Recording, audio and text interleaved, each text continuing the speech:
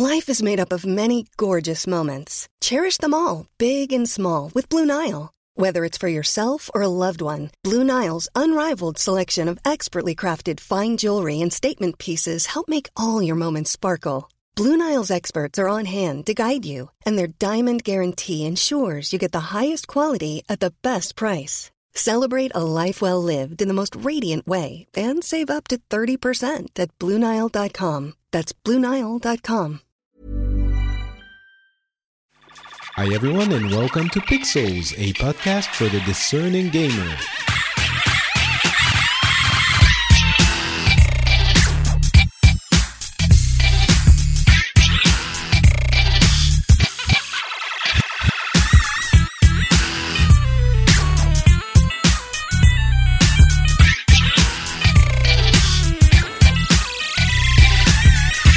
Hello everyone and welcome back to Pixels. This is a show where we cover the video gaming news from the past couple of weeks.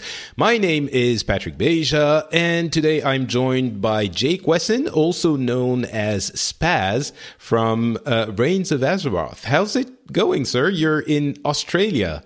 So yes. Should I don't know. There you go. G'day. There you go. Yeah. You know where I know g'day is Australian from? Where? From Overwatch. Junkrat says, "G'day, mate!"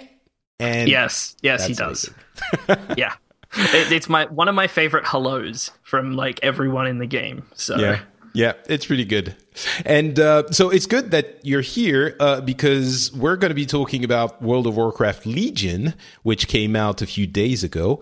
And we're going to be doing that at the end of the show. So if you're not interested in World of Warcraft, you don't have to listen to that. But certainly I am very interested. I've been playing nonstop for a few days, and I'm guessing you've been playing a little bit as well. Just a little bit. Have you hit 110? No, I just hit 109, and then I had to come and do the show, which I hit 108 this morning. So we'll be talking about our experience. We've experienced a good chunk of the leveling content, and we'll talk about how we feel about that expansion at the end of the show. But first, a bunch of news stories. The first one being that No Man's Sky, which we talked about, and I guess the entire industry has been talking about at length for the past few weeks, is I wouldn't say seeing a backlash, not more than it had in the beginning with the big questions of how deep the game is, but apparently a lot of big outlets are issuing full refunds, even though in contradiction or defiance of their established policies. Like Steam is offering refunds to No Man's Sky even if you have played beyond the 2-hour limit that they usually, you have to have played less than a couple of hours to be able to get a refund. And Sony is doing refunds. Amazon is doing refunds. What is that actually a big deal? I know you wanted to talk about it, Jake. Well, the thing is, a couple of stories that I've seen on it, people were just kind of using this as a stick it to the developer kind of thing. Like, okay, if you actually want a refund, you have to go to where you bought it. Don't use the automated system like on Steam. You have to actually put in a ticket. And if you tell them like this specific set of bullet points, then they'll give you a refund. Like people have kind of min-maxed it to be like, if you say not what I, false promises, not what I expected, the game doesn't run well, blah, blah, blah, then they'll give you a refund. And it's kind of gone across the internet for people being like, do it now, get a refund, because who cares? Like, so supposedly you can't just call them and say, hey, I don't like the game. It's supposed to be sort of dishonest practices in that, the game isn't what I was promised when I purchased it. And I'm sure some people actually, you were mentioning you saw a few people bragging that they had played however many tens of hours and still got a refund. Yeah, some people who had taken screenshots of their Steam things saying, played 70, 80, 60 like between 40 and like 80 hours of the game, and they're like, haha, I still got a refund. Yeah, which, I mean, I don't... But Steam already has cracked down on it. So, because at first they were giving out the refunds, but now they're like, if you've played more than, 5 to 10 hours of it, then they're just straight up not going to give you a refund. Okay, like, so it's really a case-by-case basis, basically. Yeah. Does it mean that it's No Man's Sky's in trouble? I honestly, I don't know, but I enjoy it. I enjoy No Man's Sky. Like, between when No Man's Sky came out and the release of Legion, I was playing No Man's Sky for about 3 hours a night. Right. Just watching YouTube videos and then half playing No Man's Sky. Because it doesn't demand so much of your attention, I guess. Yeah, when you get to the point, like games like Minecraft, when you can get to the point where you can basically play it with your eyes closed, it's a really good game to unwind with. It's the same with No Man's Sky. Once I knew what was carbon, what was Heridium, what was this, what was that, and what bits and pieces I needed for my ship, and I knew them off the top of my head and didn't have to think about it. It became kind of a passive game. And, I think at one point I walked almost halfway around a planet looking for one animal that I still had to scan. Right. And I think I spent like 3 full days on that planet just trying to find the damn thing. And sorry, go ahead. It's just like, I want to platinum the game on my PS4, like get all the trophies for it. I'm about 3/4 of the way through. The only ones I don't have are like survive on an extreme planet, because I haven't come across any extreme planets yet.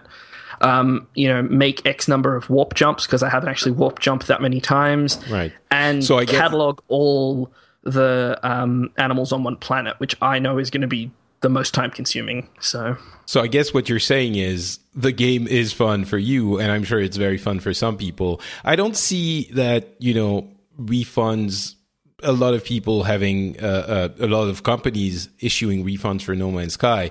I don't see it really as, more than trying to appease a few people that say they're very angry, and maybe some of them will manage to be like to beat the system and to, stick it to the man and haha, I played however many hours, or that game sucked and I didn't want it anyway, or it's going to be a few people. I don't think this is the kind of thing where, we've seen a few instances of games that really did get a bad rap. I think this is more the community coming to terms with what they had built the game to be in their mind, and a few of them realizing that's not what it is. So, yeah.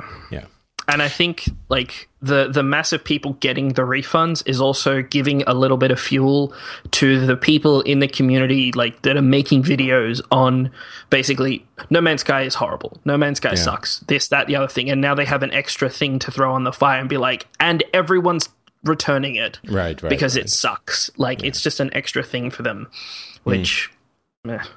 Yeah, which meh is exactly my reaction. I enjoy it. Sorry. End of that. Yeah, I enjoy it. I think, and I think you're not alone. I mean, definitely there are lots of people who do enjoy it, and it's fine if you don't. I mean, I played it a little bit. It wasn't my thing, and I think for some reason, this game specifically awoke a lot of the people's feelings that if they don't like something, it's not enough that they don't like it. They have to convince everyone else that they shouldn't like it either for some reason. I don't know why, the internet and people work like this, but yeah, it's fine. We all love different things, and that's okay. ZeniMax, talking about sticking it to the man, ZeniMax is now claiming that basically John Carmack, when he left id Software, took with him the technology that he had been developing on ZeniMax's payroll, and that's what made the Oculus Rift what it is today. Basically, they're suing Oculus and of course, at the same time suing Facebook, since, Oculus is a company owned by Facebook now. and claiming that really the Oculus was kind of crappy little prototype that couldn't do anything before John Carmack went to them. And Carmack has been very vocal for many years about the fact that the time for VR had come again. A few years ago, he was saying this very publicly. So it's very possible that he did start working on VR at id Software, and now it did the way they claim it, the way ZeniMax talks about it. It's really like the Oculus was crappy, and when Carmack went there, all of a sudden it became an amazing machine, and that's all because of our technology. And I guess I skipped over it, but if you don't remember, Carmack left id Software, owned by ZeniMax, to go to Rift to help develop the Oculus. And Carmack is obviously a legendary game designer, and what he says, many people listen to. So yeah, it seems a little bit, for lack of a better term, I'm going to say exaggerated by ZeniMax, that account. But when he was working there, was it a small side project that he had that they allowed him to use like company resources for? Or like I'm not exactly sure. Like how much did he do at the original company before he moved? That's the big question, isn't it? I guess there are a couple of questions. How much did he do there? It seems fairly certain that he was working on something. I mean, not fair. Well, apparently, from what they're claiming, at least he was working on something related to VR, probably a VR headset when he was there. Certainly, if he was, it was on ZeniMax's payroll. Now, I guess it's really hard to decide what you believe, because if he took the technical documentation that he had been working on, if he got a bunch of working documents and emails and a bunch of things with him, that is actually theft, right? You are not allowed to do that. And that's what they claim he did. If he just worked on it and developed a bunch of things that weren't patented, and he just went there and applied that knowledge to the Oculus Rift and improved it, I'm pretty sure it wasn't as crappy as they're describing it. But still, maybe he did improve it in some ways. Then I'm not a lawyer, but I'm guessing that's okay if the technology wasn't patented. So I guess the big question is, did he go to Oculus with documents? Yeah, that's the question. I mean, when it comes to, say, if he was an artist and he's working on one game, and then in his spare time, like, say, when he's not busy, like, say, just during work hours, he's also sketching a couple of other things. And it's like, these things will probably never get used in our game, but I'm sketching them anyway. If he then saves that on a USB drive and then puts that in his pocket and then goes to another company and he's like, oh, I've got some stuff that you guys might really like because it totally works with what you guys are doing elsewhere. Is that also the same thing, like theft of ideas? Because that's technically if he came up with those things, so it's not exactly a great analogy, but... Yeah. No, I think it comes down... I mean, again, I'm not a lawyer, but I think it comes down to whether or not he actually did it on company's time. And even, I mean, if he did, I'm pretty sure that supposedly whatever he did belongs to the company that pays him. And that is super difficult to prove, and it's really, it might even go down to the level of were you doing it during your break time, like during lunch hour, where you're not paid by the company, that kind of thing, if it was that specific. In this case, though, it was, what they're claiming is very clearly that he was paid by ZeniMax to design a VR headset. So it was actually that kind of thing. So I don't know. It seems to me like they're really like exaggerating their claims for even if it doesn't go to trial, just so that Oculus / Facebook settles it as a nuisance claim. Maybe they're going to get a few millions out of this. I don't know. Yeah, but well, actually, here's a question for you. Say they're working on the original product, and the cable is coming out, say, the left-hand side of the device, and he says, "Why don't we put it up the top so that it runs over the head of the person?" And they say, "No, that's a stupid idea. Scrap it. Never talk about it again." Then when he jumps ship, and he's like, "Well, we could put it over the top," and they say, "That's a great idea." Is that still theft of ideas? If it's something he designs and they shut it down and they're like, "No, we don't want to do that," but then he takes that elsewhere and is like, "Let's try this," and then they say yes.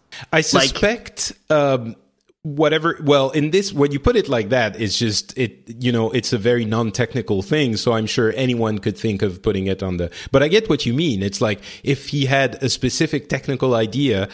I think that in order for him to be able to use these kinds of things, in order to be, legally cleared, I think you would have to have a document that releases your idea, and ZeniMax says, "No, we don't want it. You can use it elsewhere," which of course they would never do. So if it's something a little bit more technical than just, where to place the cable, I don't think he could, if he did develop it at ZeniMax, I don't think he can use it, period. It is own, although, I mean, it depends how obvious the thing is. Clearly, there were some things that weren't patented at ZeniMax. Otherwise, they would put forward the patent pending, the patent applications.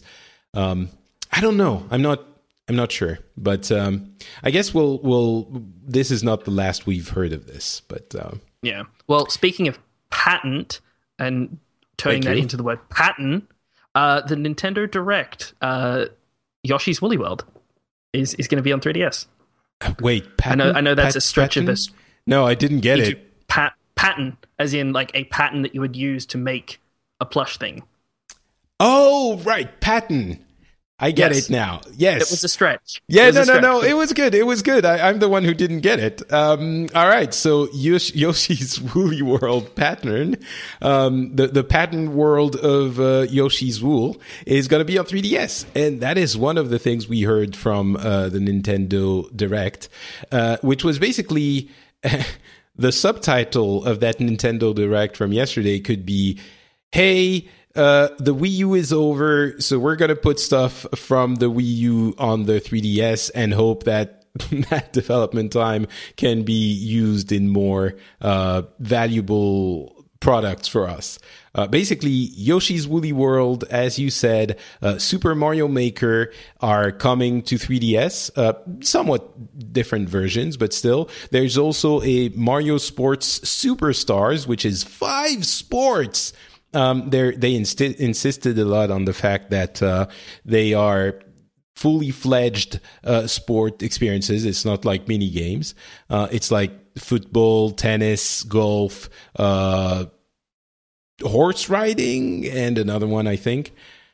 That's going to be coming in spring, and then Pikmin is coming to the 3DS in 2017. But that's not the regular Pikmin. That's that's a side-scrolling action version of the Pikmin franchise.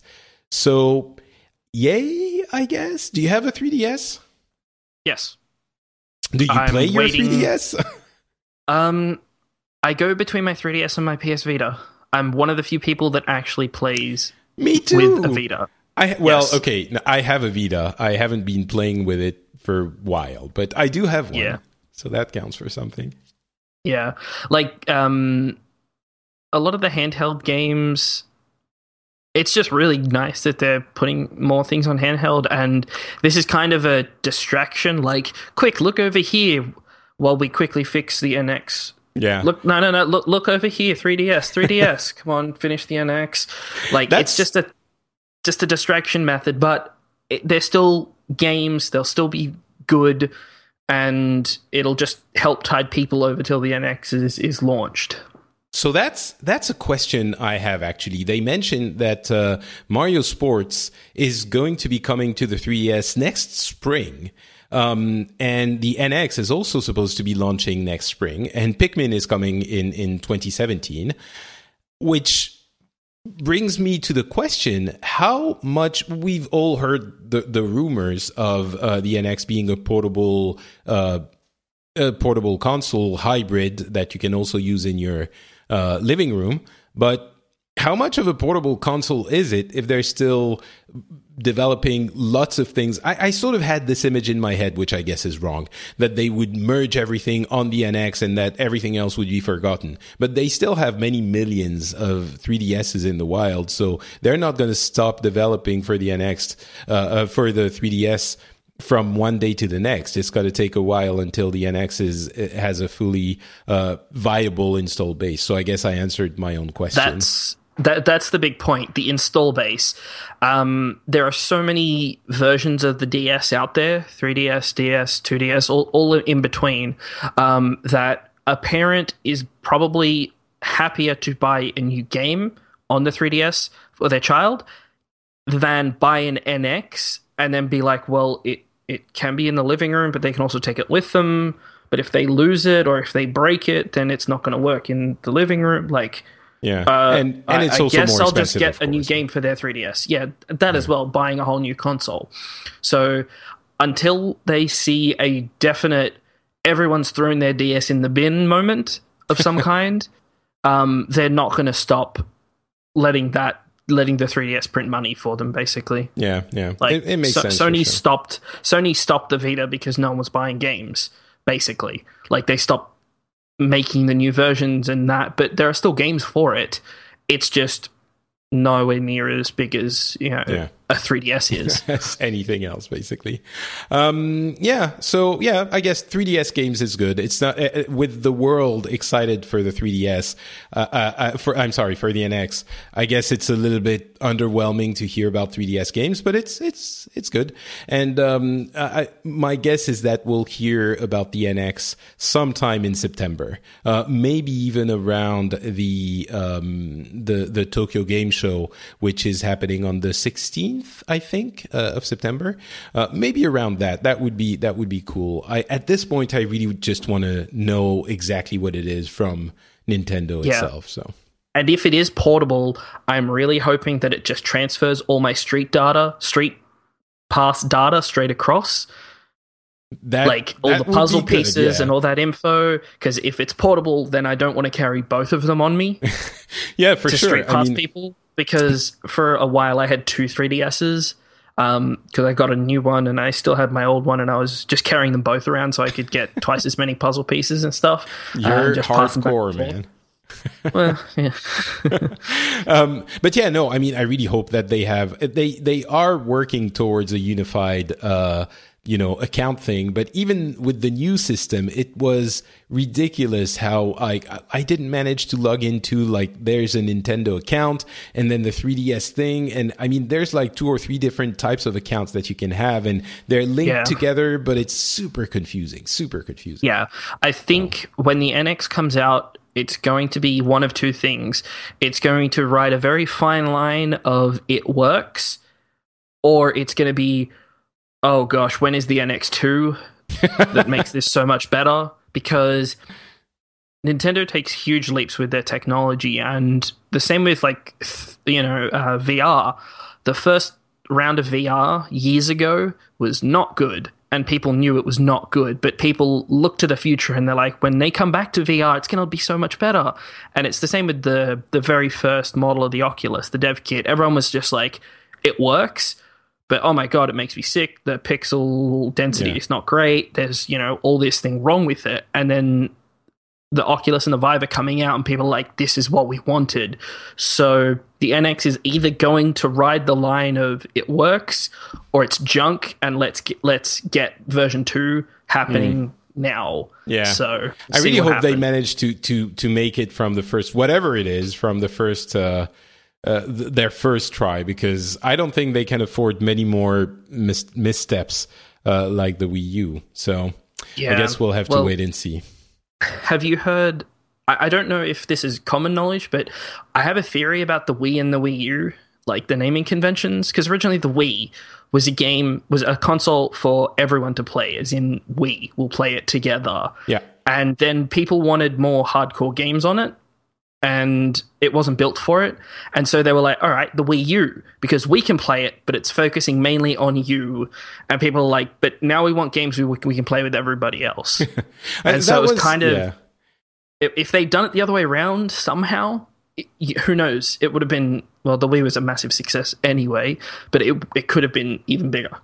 I don't know. I mean, the Wii U was definitely focused on, that was what the tablet was about, the stupid little tablet. But yeah, it was, for me, it was more of a response to the tablet craze of the early 2010s, which I mentioned this sometimes on the show. Everyone had tablet components to their games. If you remember, the Division demo that we had a few years ago focused a good part of the demo showing that anyone could join from their tablet and play with everyone else. And of course, the tablet feature was absent from the launch. So I think it was Nintendo jumping on the second screen experience in a way that wasn't core to the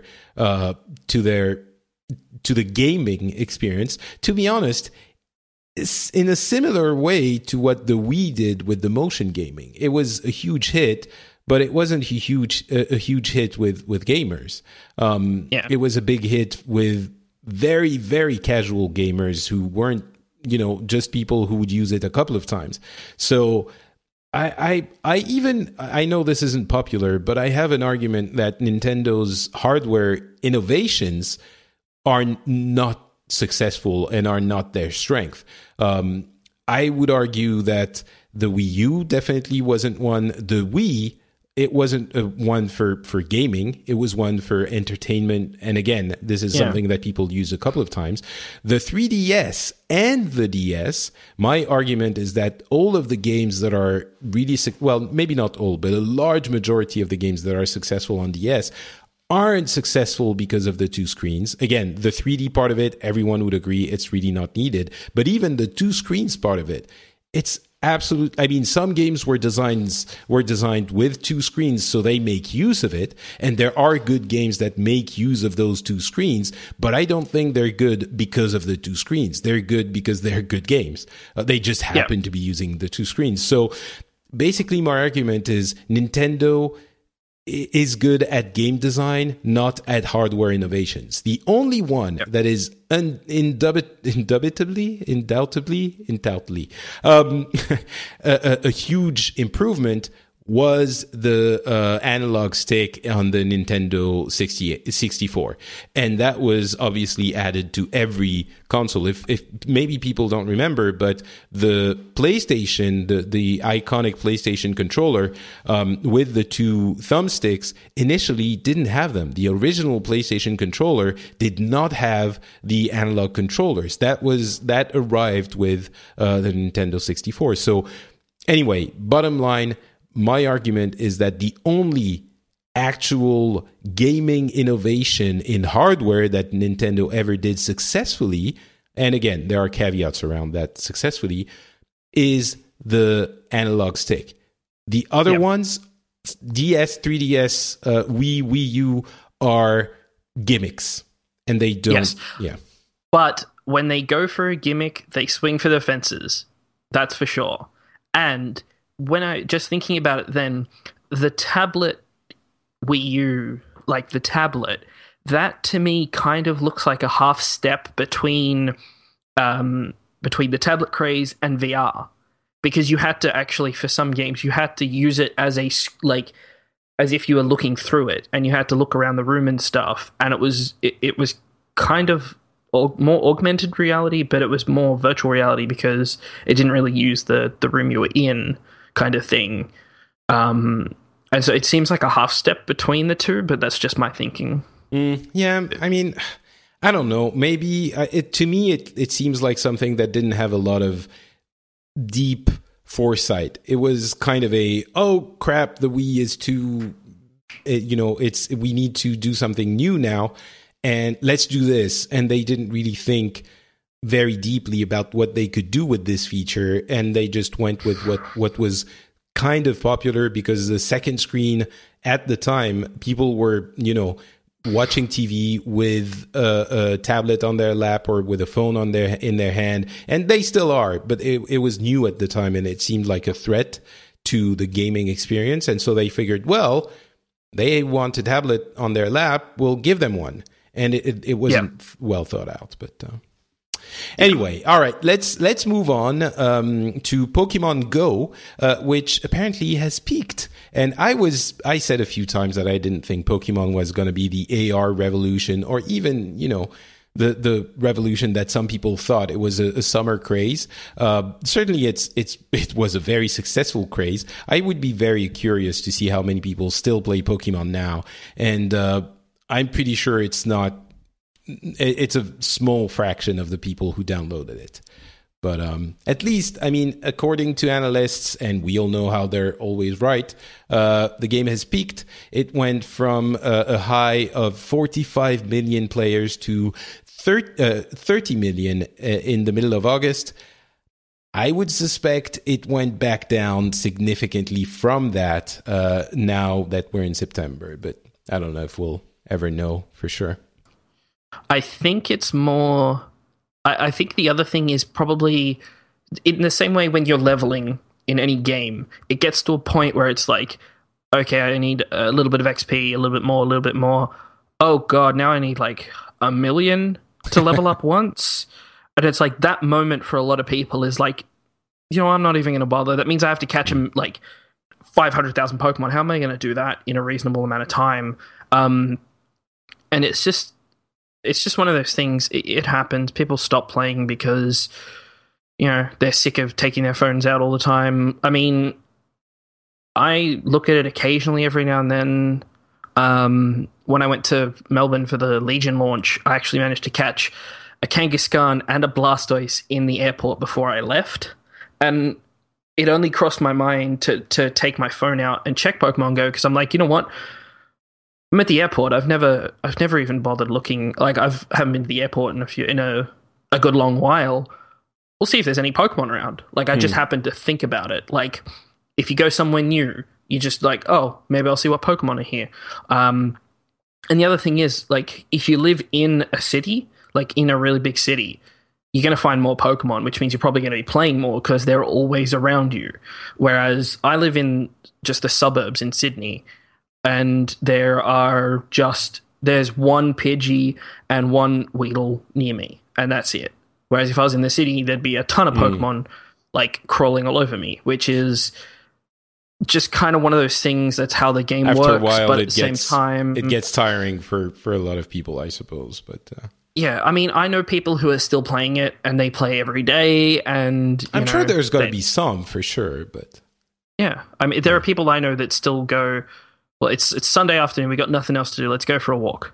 We'll walk twice around the lake, and then we'll sit down where we can put an incense on a thing. We'll sit there for half an hour, have something to eat, and then we'll just go home. Like, I did that with my friends a few times, and I think we ran into a guy who had been walking at the lake for like 5 hours. He's like, yeah, I'm a marathon runner, and I'm two Magikarp away from evolving a Gyarados. It's like, wow, when did you start? About 5 hours ago when I got here. It's like, oh geez. All of these things you're saying don't mean anything to me. It's like as I've said a few times, I'm not a Pokemon. I'm speaking French? Yeah, basically that's what you're doing. So, yeah. I'm sure there are going to be people who do keep playing it, as there were people who were playing Ingress back in the day, and maybe they still do, but Ingress is still alive. Yeah. Anyway, so yeah, at least it was gonna peak. Of course, it was ridiculous. Of course, it wasn't gonna be the same amount of people that would keep playing for years. I think that was obvious. But anyway, we'll see how it keeps evolving. Nvidia has made that's something really interesting to me. Basically, they have a team that is tasked with showcasing the Nvidia graphics hardware with games, and they made basically a Fallout 4 mod with better graphics, a big mod with a specific quest line to showcase the power of their NVIDIA cards. And I don't know, there's something really surprising in the idea that a hardware developer would create a team for mod developing to take advantage of their graphics card. It's cool somehow. I don't know. Yeah, it seems... I think in the eyes of some people that actually do mod, Fallout and Skyrim and stuff, I think it may be a little bit cheating. Because it's like, you guys know how far you can push. No, you guys know how far you can push your own technology. We have to figure that out on ourselves. And like, there's a Skyrim mod, I don't remember when it came out. I think it came out like recently or a few months ago, that was bigger than Skyrim itself. And it was a totally new story on a new continent. It was basically a whole new game that a ton of people had worked on for like a while. Yeah. And like they take so much time to do it. And then like at the same time, you've got the businesses, the Nvidia specifically, who's just like, you know what? See what you can do with the game. Like it runs on our system and we want to see how we can push our own system, but it also works for like, we don't have to make our own engine. We don't have to make a custom engine to run stuff. We don't have to, do up all this crazy stuff. We don't have to put in the development time to make the sandbox to then stick our card in it. You arrange the sand a little bit in someone else's sandbox, then we'll stick our card in and see how it runs. Yeah, I mean, it doesn't prevent anyone else from doing it. It's just something extra for people who like Fallout 4. I don't. Yeah, I think it's cool. I don't see the. I understand that maybe some mod developers are like, well, yeah, of course you can make it insane because you're paid or something, But, yeah, this has no downside. That's the thing. Yeah, no, I agree. They're not. They're not doing anything bad in any way. Like they're not. Yeah. But. All right, PlayStation 4 Slim. It's we mentioned it a couple of weeks ago, and it's been basically completely 100% leaked. It's been unboxed, reviewed, everything, and we're expecting the console to be announced on the 7th with the PlayStation Neo. That's still the idea. I've seen a couple of comments though, sort of saying, oh, well, this is the same thing as Microsoft is doing with the Xbox One S and the Scorpio that's going to come out in 2017. And that entirely misses the point of this whole thing. Yes, the Slim is kind of the same thing as the Xbox One S, but that is standard. It always happens in all console cycles for the past 20 years. That's not a surprise that there's a PlayStation 4 Slim, which is basically going to replace the existing model for the next 4 or 5 years. What is different, or we'll see, I guess, is what they do with the PlayStation Neo. If they announce a release date that is a little bit closer than sometime summer next year, which is when the Scorpio is going to come out. And if they give a retail price, which a few people, including myself, have been saying is the key to making this an easier decision for customers. If they do reveal the retail price, then it's fine. You make your decision, and hopefully it comes out in the not too distant future. The big issue with the Xbox One S and the Scorpio was that the S is available now and the Scorpio is available in a year for God knows how much. And so for some people, it makes it into a difficult proposition. So I think that is what might make the PlayStation 4 Slim/Neo different, not the fact that they have one base model and one more powerful model. That is a similarity, but the important difference is availability and price reveal. So I guess we'll have the answer on the 7th. But yeah, when it comes to hardware, this is normal because as time goes, processors get smaller and things get cheaper to make, and so they just reset the form factor, and so that if it's smaller and it's using less and it's using smaller parts, then it costs less to make. And so they can lower the price. And it's the same as, graphics cards. the next graphic card comes out, Instead, all they're doing is like, well, we can just shuffle around what's in here and make it out of slightly smaller parts, and then we can make it smaller, and there we go. Now we can sell it for a little bit less, so people don't feel as bad having to spend X amount. And I think the funniest comment I've seen about this is someone was like, oh my god, finally my PS4 is small enough I can just put it in my pocket and walk away with it. And it's like, no, it's not going to be that small, but if you think it is, you're going to be a bit disappointed. Slim is a type of jeans too, so maybe that's the reason.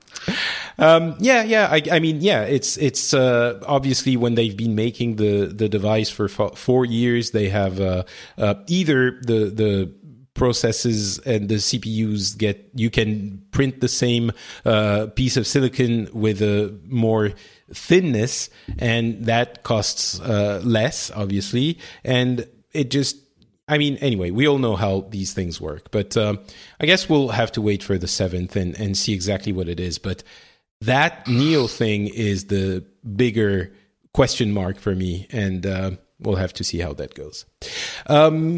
Overwatch is going to be free to play on consoles for the weekend. It's happening on is it the 8th? I can't remember. There's a weekend where Overwatch is going to be free to play on consoles. So if you want to try it, you can go and check it out. And that is on the weekend of September 9th. So about a week away. So you can do that. And if you want to play with your friends, that might be a good opportunity. Season 2 has just started as well, so if you want to compete in the improved Season 2, you can do that too. And finally, actually, speaking of Overwatch, did you participate in Season 1? Yes. Did you get more, I can't think of what they're called, the purple points than you were expecting from your rank? No, I don't think so. I got the number that they said they were going to give. I didn't even check because I know that I wasn't supposed to get enough to buy a golden weapon anyway. So I didn't really check, I think. Yeah, I was about rank 45, and I was surprised that I got 20 points. I'm like, I was expecting like 5 or 10 because I was under the 50%, like under 50. And obviously I didn't read any of the documents, but it was a nice surprise that I got more than I was expecting. So the 20 points are out of how expensive are the weapons? It's like 300. No, I think it's 300. It's 300 now. Yeah. Yes. So yeah, the thing about this is that as bad as everyone felt, it turned out that the player base was really narrow in rank points. They were like the majority of the player base was between 40 and 60. So they had to make divisions that were really small, like from 40 to 45, you got that much. From 45 to 50, you got that much, that kind of thing. And that was one of the issues, I think, with the competitive mode that they fixed now with Season 2 and the different categories, gold, silver, bronze, all of this, was giving you an idea of how good you were, because as we mentioned, being rank 45 doesn't feel particularly great, or for me, rank 49, 50 is just like, whatever. But actually, you were, the example they gave was that at rank 60, you were in the top 6% of the players. And clearly, rank 60 doesn't tell you top 6%. So I think that was the main issue there. I think it's the same as Hearthstone. Like, if you hit rank 10, you're in the top, 5%. 5% of people in the game, and people look at it as like, I'm at 10 of whatever. 25, yeah. Yeah, it's like, that doesn't feel great, and it's not expressly stated anywhere. Like, at the end of a season, it would be nice if it's like, hey, you hit X rank, you're in the top percentile. They do at the end of the season in Hearthstone. They do tell you you're in the top whatever percent at the end of your season. They say it. Maybe you've done it so much you don't pay attention anymore. But I have not played Hearthstone in a little while. Specifically the competitive stuff. Yeah. So they do, and I think that was something that was really great. That is really great about Hearthstone is that they do combat that feeling of, oh well, then that's crap. So I mean, I think that they have to find ways in Overwatch specifically, but every competitive game to make you understand how not crap you are, because it, as we've discussed a few times, you always feel like you're not very good. So,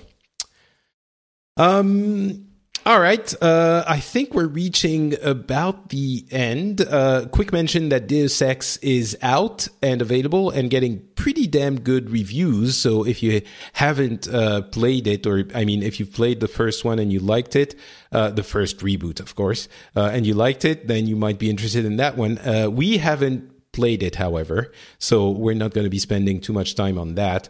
And before we get to Legion, I just want to mention that King of Fighters 14 is out, and I did talk about it quite a bit over the last few months, and I always feel like this is something English audiences aren't really interested in, but I've gotten a few people contacting me and saying, actually, we love fighting games, and we love, Street Fighter and King of Fighters, the Japanese fighting games that are a little bit more technical than the American ones usually. And so, yeah, feel free to talk about it. So guess what? I'm gonna. And just for a few minutes, mention that it is, especially for me, it is an incredible joy of being able to get back to that series specifically. There is definitely some nostalgia going on. I mean, the game is good, but I'm enjoying it a lot more because it reminds me of countless hours and evenings spent playing the different iterations of King of Fighters at a time when everyone was playing fighting games and that was the thing you would play. And that game specifically, there have been other ones. I mean, King of Fighters 13 isn't bad, but it's not quite the same style. You can feel that it went in a different direction, artistically, and even to an extent, gameplay wise. But the 14, it feels like what I was hoping for, which is getting back to the original team, the original spirit. And yes, the graphics aren't great. They're better than when the game was originally introduced, but they're really not. They're subpar for sure. But the gameplay is intact. It is really good. It's very tight. It feels like the King of Fighters specific gameplay in the world of fighting games.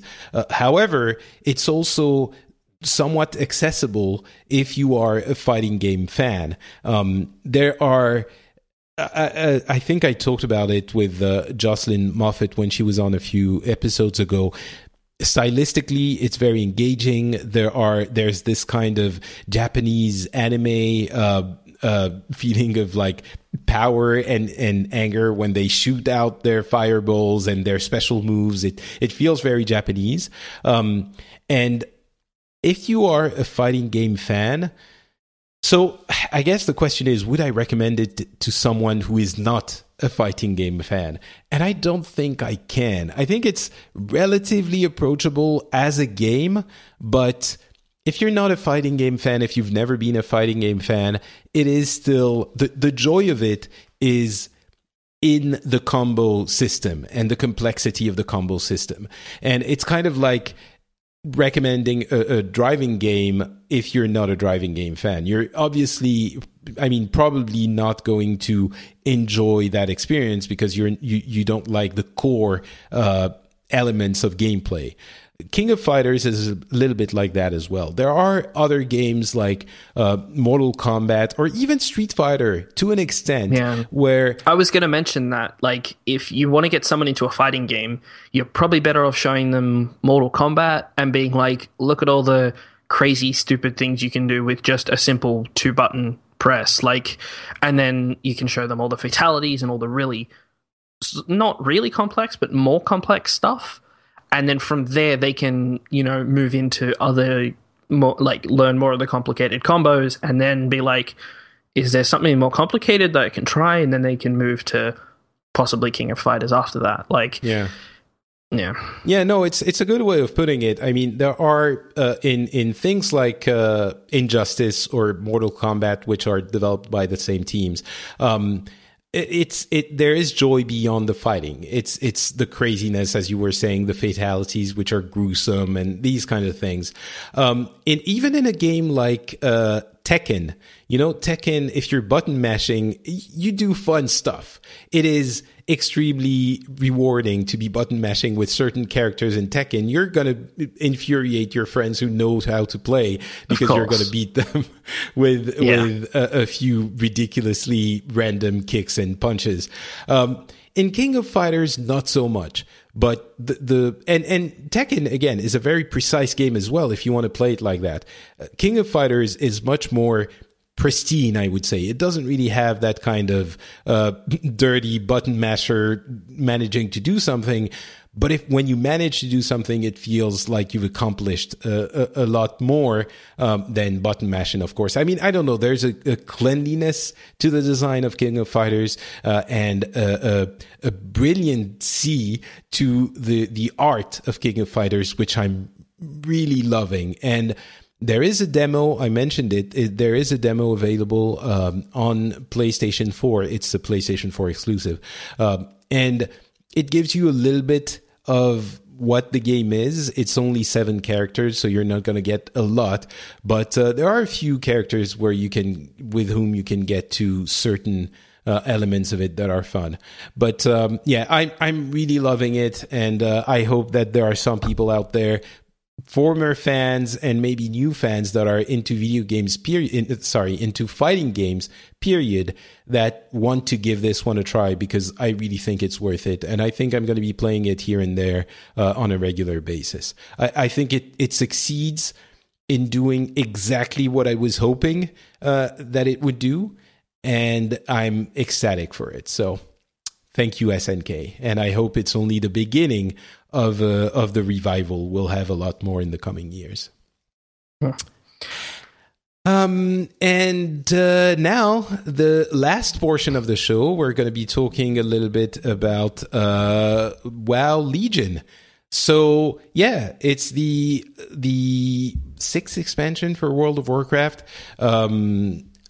Lots of hopes riding on that expansion with the content route for the previous one.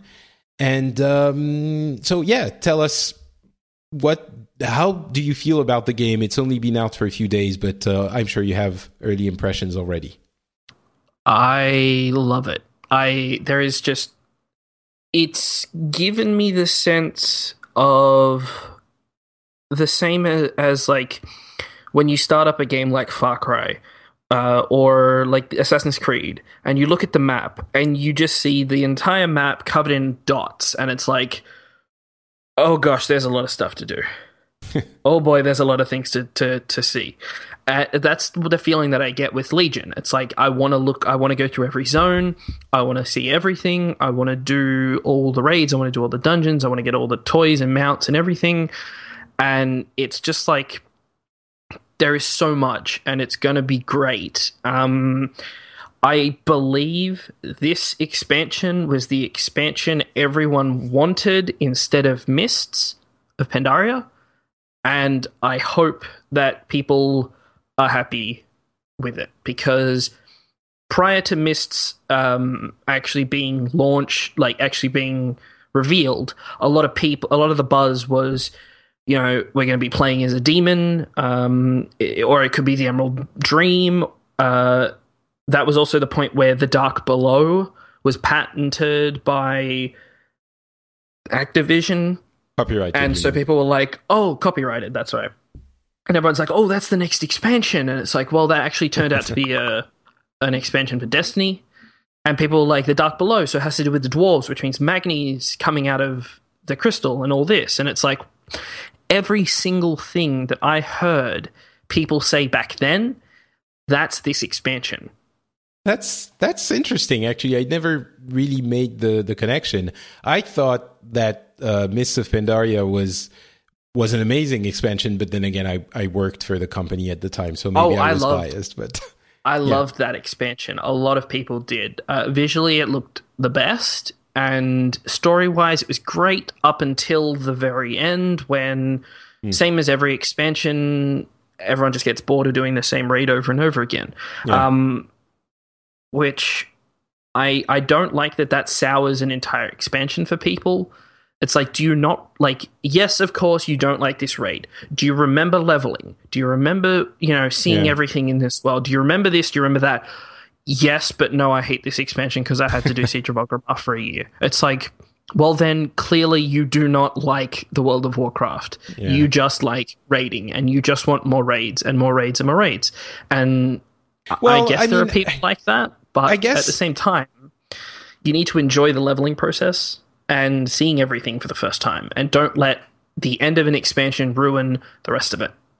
Yeah, I agree with the sentiment for sure. I think there is validity to the idea that when you have a content route which is as long as the one we had in Mists of Pandaria, or even worse, the one in Warlords of Draenor, it's legitimate to say, well, there's nothing left to do.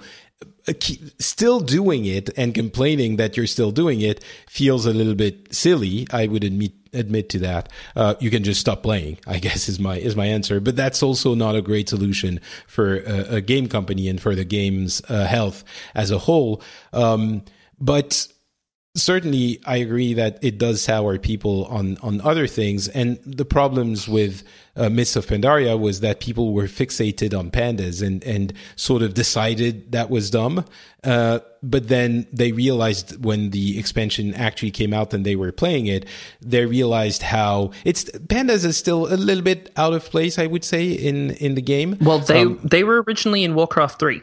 Of course, but they existed in the universe, which a lot of people didn't actually realize. A lot of people like, Kung Fu Panda, blah blah blah. It's BS. Of course. But then people are just like, do you not remember playing that?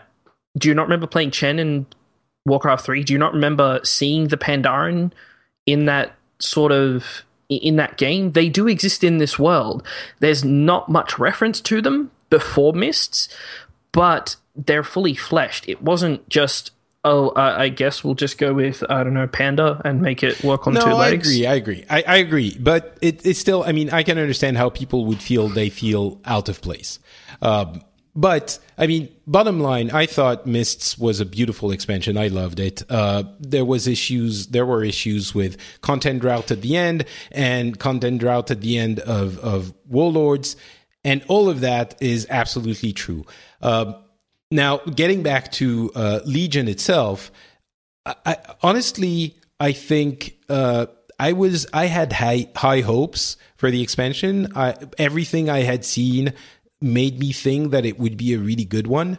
I don't think I was expecting to have such a good time in, at least as we were saying, the first 4 days of the expansion. A couple of things. I think the first element, which is making me have so much fun, is that principle that they've talked about, which is going back to the fantasy of the class. And we've experienced it with the gameplay and the gameplay revamp for every class that we saw with the Legion pre-patch. The other thing is, that doesn't apply. I mean, what I was going to say is it doesn't only apply to the gameplay, and that's what I didn't realize.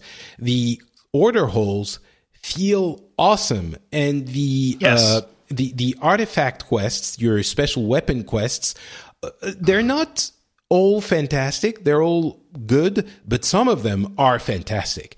And it feels so, for some, I don't know why, but it feels so engaging. I think that's the right word. It feels so engaging to have that experience as your class, as opposed to the regular quests, which are fun as well, but the regular quests, which are,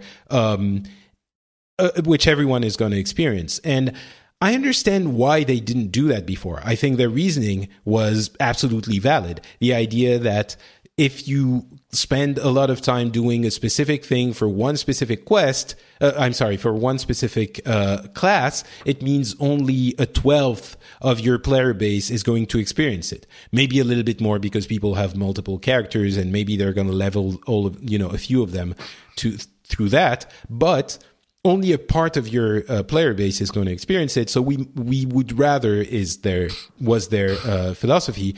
We would rather spend time developing something that everyone is going to experience and make that awesome.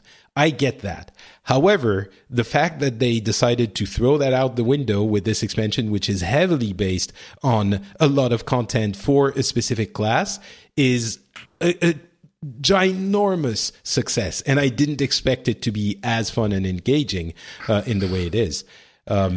So that would be the first thing. I have a second thing afterwards, but go ahead. How many artifacts have you collected? I have the 4 on my druid and 1 on my mage. So I'm focusing on the druid. I'm level 109 at the moment. The mage has only just gotten his artifact. But the mage artifact quest was super good, and 2 of the 4 druid quests were super good. I guess 2 or 3, and 1 was okay. Now, I have 4 artifacts so far. I've done all 3 Hunter, and I've done the Brewmaster Monk, because he's kind of my second main. Because I mostly identify with the Beastmaster spec, and I've played it for so long, doing that quest line was just unbelievable. The quest line itself was so... It was just fun, and it was awesome, and it was really funny, especially. You go from your class hall to don't spoil it. Don't spoil it. Into a vault, and then you have to go find the weapon itself elsewhere. And from the lore of the weapon, it's really funny because a lot of the characters, for some reason, think the dwarf that's with you is Bran Bronzebeard, and multiple times they're like, "Oh, look, it's Bran," and he turns around, and he's like, "I'm not Bran. Stop calling me that." Yeah. After like the 5th time, I'm just like laughing to myself, and then eventually he's like, "I'm not. You know what? I'm Bran. I don't care. Call me Bran." And he just gives up. And he's like, and I was laughing so much. There are a few. Sorry. Go ahead. Some of the quest lines are light and funny, like the Beastmastery one. But then you've got some of them, like the marksman and survival ones, are a little darker and a little more serious. So they've struck a balance, I guess, with some of the classes, and they've kind of made a class fantasy and then either kind of gone lighter or darker with the storyline, I guess. I'm not really sure, because the Brewmaster one was a bit of both. It was a little bit funny, but it was also a little dark. I think a lot of, a couple of things that you said really resonate with me as well. The fact that you identify with your class, because you've been playing it for probably, multiple years, whoever you are. Since Cataclysm. Point. Yeah, well, for you, but I mean, any player is going to have played it for a while. And so since you identify with it so much, the fact that they're sort of stroking your class attributes, that sounds wrong, sort of makes it even more joyful than if it was just they were talking to everyone. It feels like they're talking to you specifically in a different way than they were in Warlords, where they also put you in the center of the story and made you the commander of this assault and all of this. That still felt like it was targeted at everyone. This feels like it's targeted to a portion of everyone, obviously, that class and that spec. So it feels a lot more personal. So that definitely speaks to me, and I think it explains a little bit of why it feels so powerful in that experience. Yeah. Actually, I have a question for you. Have you looked at who you can eventually get in your class hall as a champion? Yeah, I've looked, character? Yeah, there are a few names that made me smile. I'm not going to say who, but there are a few names that are really fun, The first, I can say this for the monk specific because it's the first 2 you get, Chen and Lily. As soon as I walked in there, they were like, we need to get some people to help you. And I'm like, okay, it's probably just going to be two random people. And it was like, well, Chen's over there, half asleep, and Lily's over there drinking. And I'm like, oh my God, that's awesome. And I was so happy. And for hunters, there's a named person that we dealt with fair bit in Warlords that comes back. And it's really cool. And the class halls themselves are just spot on. They look so great. And the flavor for them is great. As a hunter, I realized how much of an idiot I was.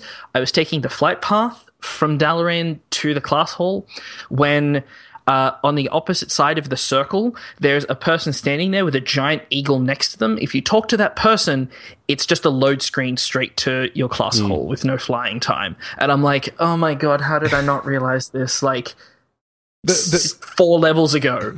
The class halls are really participate in that fantasy as well. I think you're very right in that. At least the two I've seen. It again strokes your class ego and makes you feel special, which is what you want when you're playing a game like this. You want to be made to be made to feel like you are the person the game is talking to, and all of this succeeds. And the class hall for Druids is lovely. And I'm sure it's gonna wear off, but Druids are all about natures and nature and small animals and now I see what's the name of those? Like the centaur, female centaur. Oh my God, Lunara and the other ones. Lunara from Heroes. Yeah. They're centaurs, aren't they? No, but the centaurs are male, and they're oh God. Okay, someone is gonna yell at me on Twitter.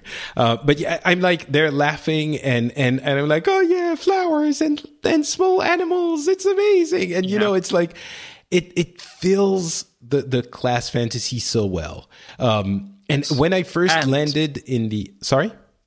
Oh, I was just going to say, in the Hunter class hall, a lot of the legendary, like, epic loot and the legendary bow are actually on the wall.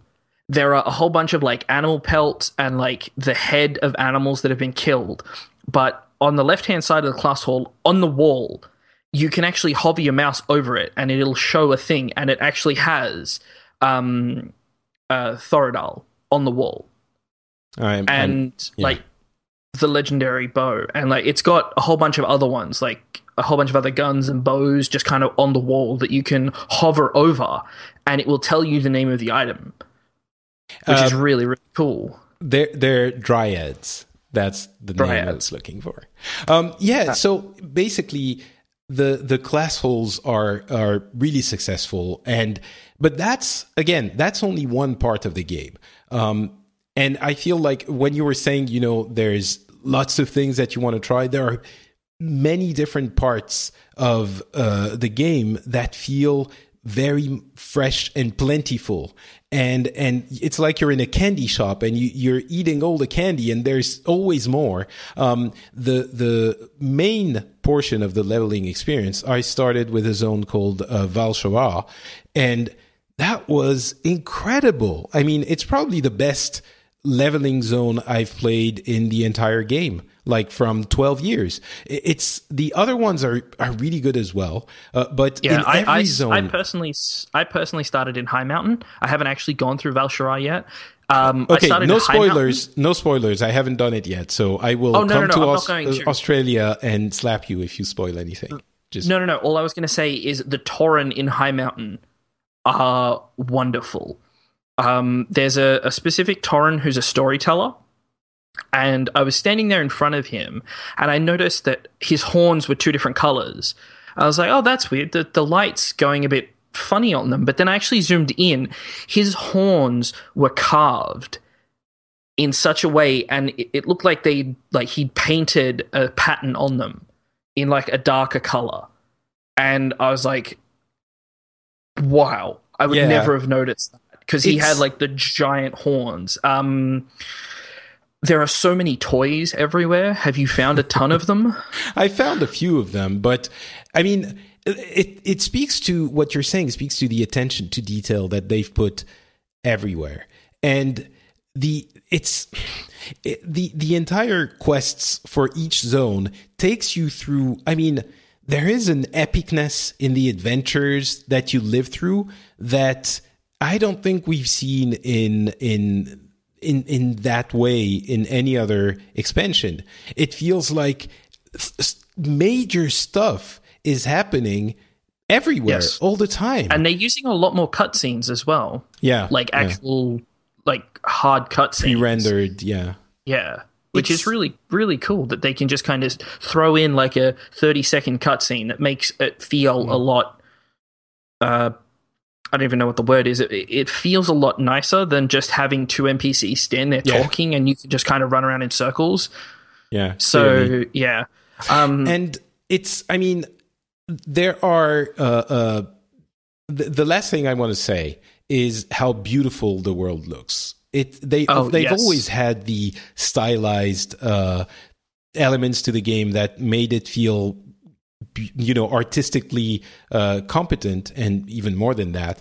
But for some reason, there haven't been as memorable zones in the game for a while. I think the elements, the landscape elements in some of those zones. I'm thinking about. The one Stormheim.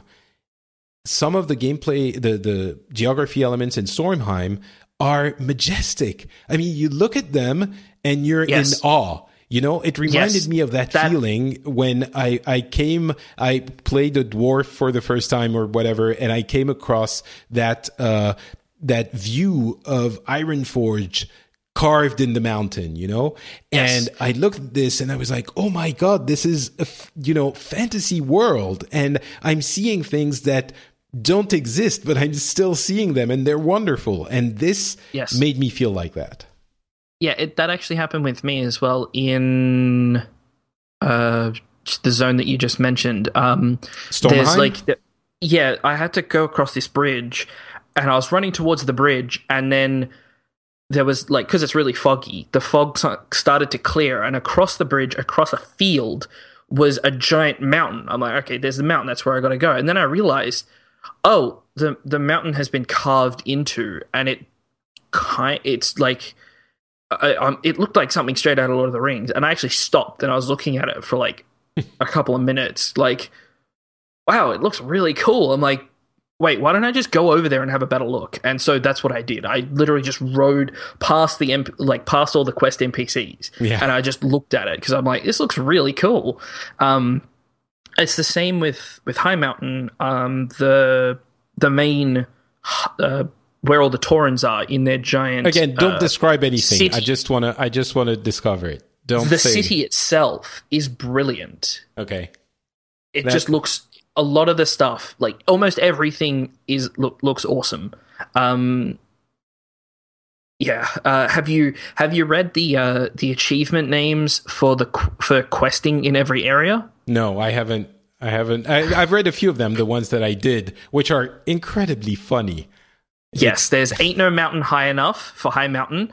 I think Azuna is Azuna Matata. Yeah. Oh, geez. I don't even remember the other ones. Yeah, it's just silly. It's almost dad jokes, which is pretty much kind of funny. Yeah. And I flew from Dalaran to I think it was Stormheim, and I flew over Suramar, which is the last zone. And again, there's a feeling of fantasy that for some reason hasn't been as strong in previous expansions. You go over this immense city, which is bigger than a capital city for your faction.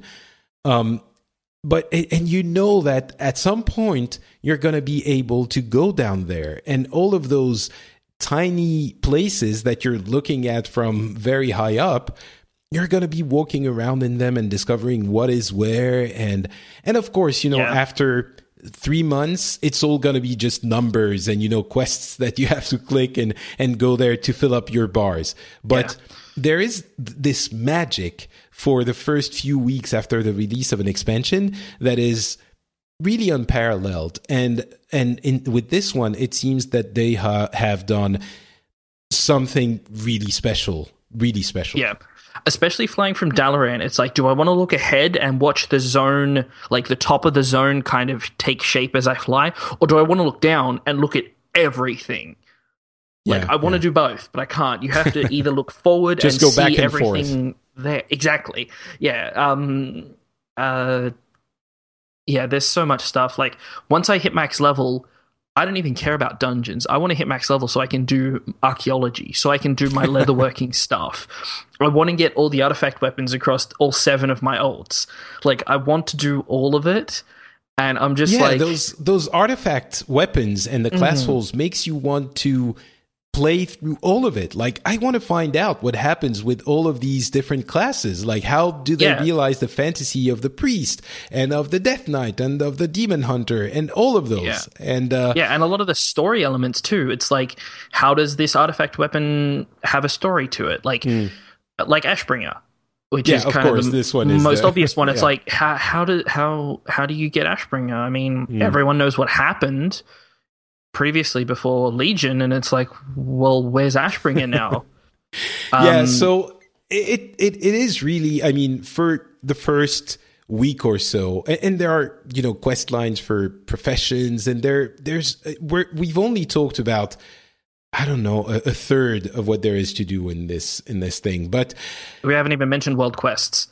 Yeah, or once you hit 110, like there's so much to do before you hit 110 that you don't even need to worry about 110 until you get there. Yeah. And even once you're there, it's like, I've still got other stuff I need to do. There's plenty of quests and looking in every zone. And actually, the first archaeology dig that I found, I got just enough to make one artifact, one archaeology item. The first one I made was pristine. And I was like, I got to do more archaeology now. I got to do more. Because the pristine, the ones that in the archaeology building in Dalaran, there are a whole bunch of shelves. And you actually, like in your garrison, you had that room to put them. There's now a whole bunch of shelves that you can put them up in Dalaran, in the archaeology building, which is really, really cool. The only thing is that archaeology is a lot smaller now. Like the zone, the area that you dig in is a lot smaller.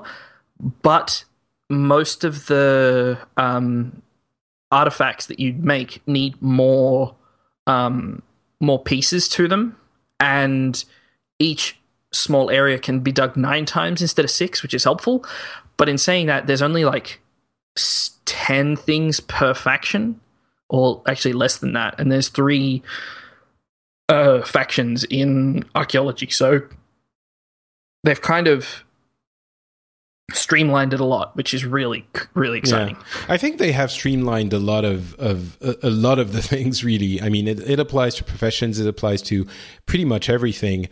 So, I mean, clearly we could talk about this for hours, but I want to bring this to a close and just saying that, obviously, I think it's pretty clear we are very much enjoying this expansion. I don't know how long that's going to last, how long the honeymoon is going to last, but looking at it from here, I really think that this is for me the best beginning of an expansion, I think, almost ever. My favorite expansion before that might have been Wrath of the Lich King, I think. This one, I feel like it's hard to remember, but I feel like I'm enjoying it even more. So for me, this is a great success, but I guess we'll see. I hope we get some sort of numbers from the company to gauge the success of the game. I know they don't release subscriber numbers anymore, but if the people who have played the game, if the players, if the expansion gets the success it deserves for this early experience, I think the numbers should go up significantly, which obviously they would, because, you know, they've been dipping a lot. But in 6 months from now, I would love Blizzard to release a stat that is X number of artifact weapons acquired by the players. Like how many people have multiple ults, and each of the specs. It's like we have 8 million players, but there's 100 million artifact weapons in the wild now. And it's like, that would be, holy crap, everyone's playing everything. It would be interesting because it would be vague enough that you couldn't deduct the number of actual active subscribers, but it would still give you an idea of the popularity of the thing. So, I mean, we have 4 artifact weapons each. And I'm sure the average is going to be in 6 months somewhere around 4, probably. Yeah. I have 7 ults, and I think I want more than 1 artifact weapon on each of them. And I think I'm just going to do all of the quests for all of them anyway.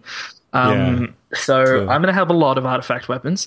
But the one thing I wanted to mention is take the Pandaren mindset to this expansion and just slow down. Don't rush. You don't need to rush to 110. Just unless you're one of those bleeding edge raiders who has to be 110 and fully geared for when raiding starts, like my co-host Cinder. She's taken some time off work to actually hit 110, and I think she's already 110 by now. And she's like, she has to be ready to raid in like, I think 2 or 3 weeks. And so if that's what you're doing, do that. But if you're not, just take your time. We've got who knows how long till the next expansion. So take your time and just space it out. Unless there's something you really, really want to get, like me and the moose from archaeology, it can wait. I actually met someone in the game a few days ago that was on their second character, and we started, we grouped to speed up the quests, and he was going so quickly, and at some point I was like, hey, so you're going really fast, are you racing to 110? And he said, yeah, this is my second character, I'm raiding, so I have to get really quickly. And I was like, oh, all right, well, I'm reading the quests, so maybe I'm going to ungroup because I'm going to slow you down. And he was like, yeah, I don't even read anything. I have to go there so fast. And I understand that some people play like that, and it's fine. It's just, I feel like they're missing so much of what makes this game a great game. I can't help but feel like this is too bad for them. I feel bad for... And they're getting what they want out of the game, so I'm not, trying to. But it's still a bit sad that they're not experiencing the majesty of some of what the game has to offer. So, I would definitely echo your recommendation. They might be one of those people that charges through, gets to 110, and is raiding like crazy. But then, as soon as there's downtime, they're like, okay, now I'm going to go back to my character who's on a different server, who has nothing to do with the raiding I do, and I'm just going to go through and look at the zones. It's a way to do that. Like, I know people that race through a game on easy mode and then go back and just grind through it on hard. And then when they play through it on hard, that's when they learn the story, because they have to go through it slower. And it's like, well, that's an interesting way of doing it. But, sure. In the end, they see what they want to see. Hopefully, everybody gets a lot out of this expansion. That's really about it. Just have fun. I'll be very curious to see how well it holds up at Endgame. Now that's the first half of the contract is successfully fulfilled, and the second half is Endgame, and I'm really curious to see how well it holds up. It seems like they have a good couple of things going, but we'll see. I'm sure this is not the last time we'll talk about WoW Legion in this show. Although I do try to keep it to a reasonable amount, because this is not about a show about Blizzard games, but I just love those games. They have some magic sauce that I like. So there you go. Anyway, that's gonna be it for the show. Thank you so much, Jake, for being on. Why don't you tell people where they can get more of what you have to offer, especially on WoW? Well, I do a podcast myself, The Reigns of Azeroth. It mainly started out of wanting to do a podcast about mounts. And in under 30 episodes, we covered every mount in the game. And now we've moved on. We're covering toys and achievements, and this next episode is going to be on archaeology, which is why I'm so hung up on it, because a lot of the archaeology stuff is just really cool. A lot of people overlook the profession, but I enjoy it. We're on Twitter. The show is at Reigns of Azeroth.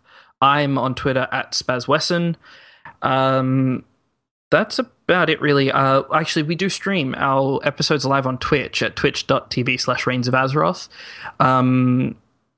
I'm trying to do other things on that channel as well, like me doing mount runs and stuff, but with Legion out, I probably won't be doing many mount runs. You're a little bit busy. That's understandable.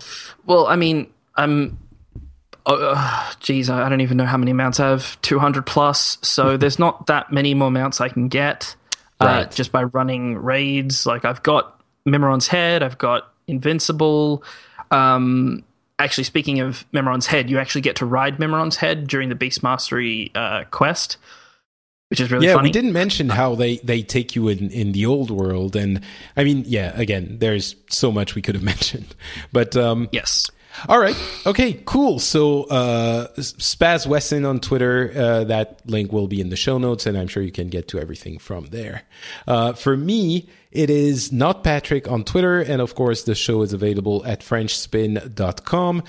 You can find another show there called The Phileas Club, where we cover actually serious topics like world news and world events, and we do that in a fun way. Hopefully you will enjoy it. The last one was about the Burkini ban in France. Yes, I enjoy. Oh, you did. Thank you very much. Yes, I enjoy the show. I enjoyed that episode. It's an interesting topic. Let's leave it to that. Yeah. And of course, well, I guess that's it. And we will be back in a couple of weeks, not years. And by then, we will have the details on the PlayStation Neo, and maybe even, well, I guess we'll have news from the Tokyo Game Show. Maybe not the NX, but maybe yes. So we'll have to wait and see. Talk to you then. Bye.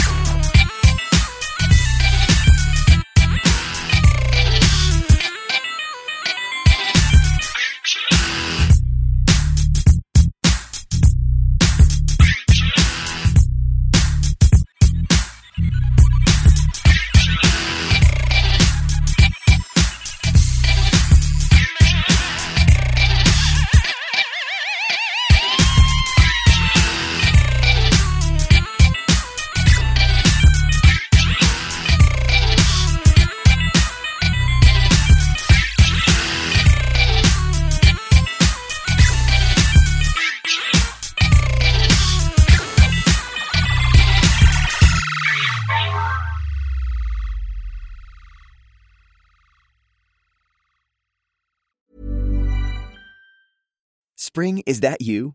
Warmer temps mean new Allbirds styles. Meet the new Superlight collection, the lightest ever shoes from Allbirds, now in fresh colors. These must-have travel shoes have a lighter-than-air feel and barely there fit that made them the most packable shoes ever. Plus, they're comfy right out of the box. That means more comfort and less baggage. Experience how Allbirds is redefining comfort. Visit allbirds.com and use code SUPER24 for a free pair of socks with a purchase of $48 or more. That's ALLBIRDS.com, code SUPER24.